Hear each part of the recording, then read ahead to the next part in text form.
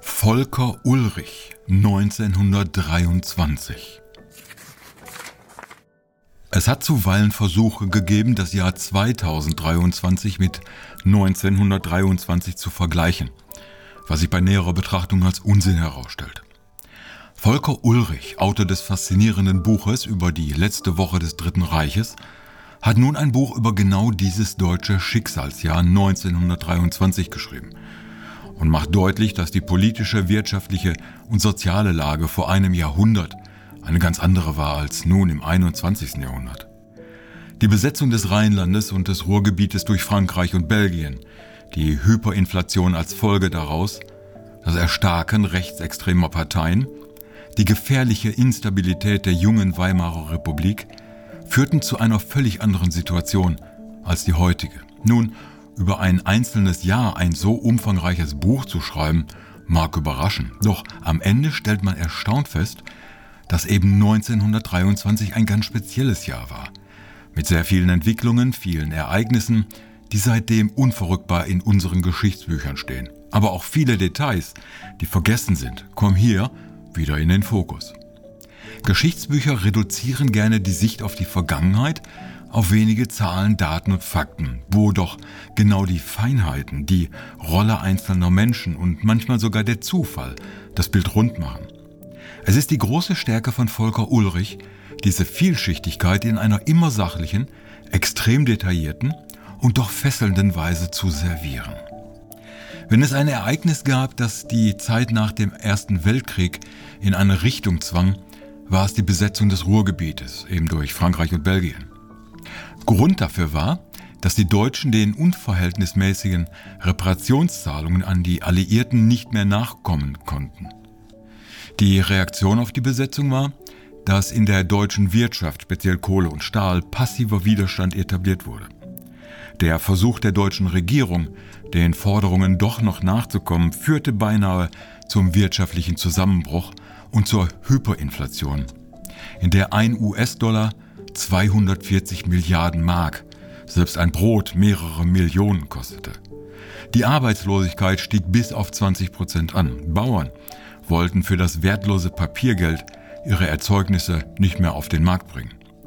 Aber das waren für den damaligen Reichspräsidenten Ebert und den Reichskanzler Stresemann in seiner Minderheitenregierung nicht die einzigen Probleme. Neben dem Druck von außen kamen innerdeutsche Entwicklungen dazu. In Thüringen und Sachsen gelangte die KPD, die Kommunistische Partei Deutschlands, in die Landesregierungen unter dem Betreiben der jungen Sowjetunion. In Moskau glaubten Lenin und seine Regierung, die Instabilität des Reiches für eine Oktoberrevolution nutzen zu können. Die Reichsregierung mit der Reichswehr intervenierte, setzte Reichskommissare ein. In Bayern dagegen wurden Rechtsextreme immer stärker. Ein gewisser Adolf Hitler machte seine NSDAP zu einer umjubelten Kraft, mit dem Hitler-Ludendorff-Putsch im November als Höhepunkt. Im Rheinland sollte eine neue Republik gegründet werden, mal als Teil des Deutschen Reiches, mal als neuer Staat, mit dem Ziel der Ablösung von Preußen. In der Pfalz ähnliche Tendenzen, dieses Mal als Ablösung von Bayern, dem die Pfalz unterstellt war.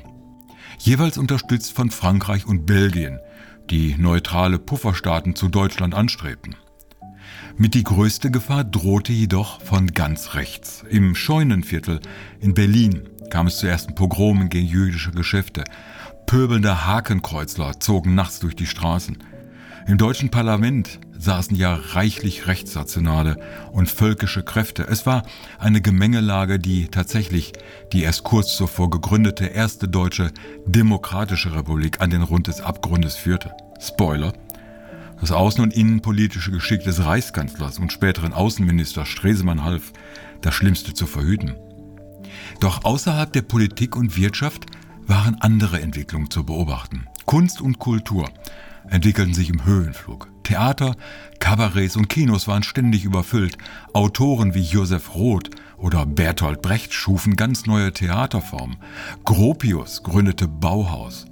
Zum ersten Mal meldete sich aus dem Voxhaus in Berlin ein Radiosender. Der Expressionismus feierte seine Höhepunkte. So erdrückend die wirtschaftliche Misere war, so ausufernd feierten die Menschen das Leben. Oder auch Verzweifelt, weil niemand wusste, was der nächste Tag bringen würde.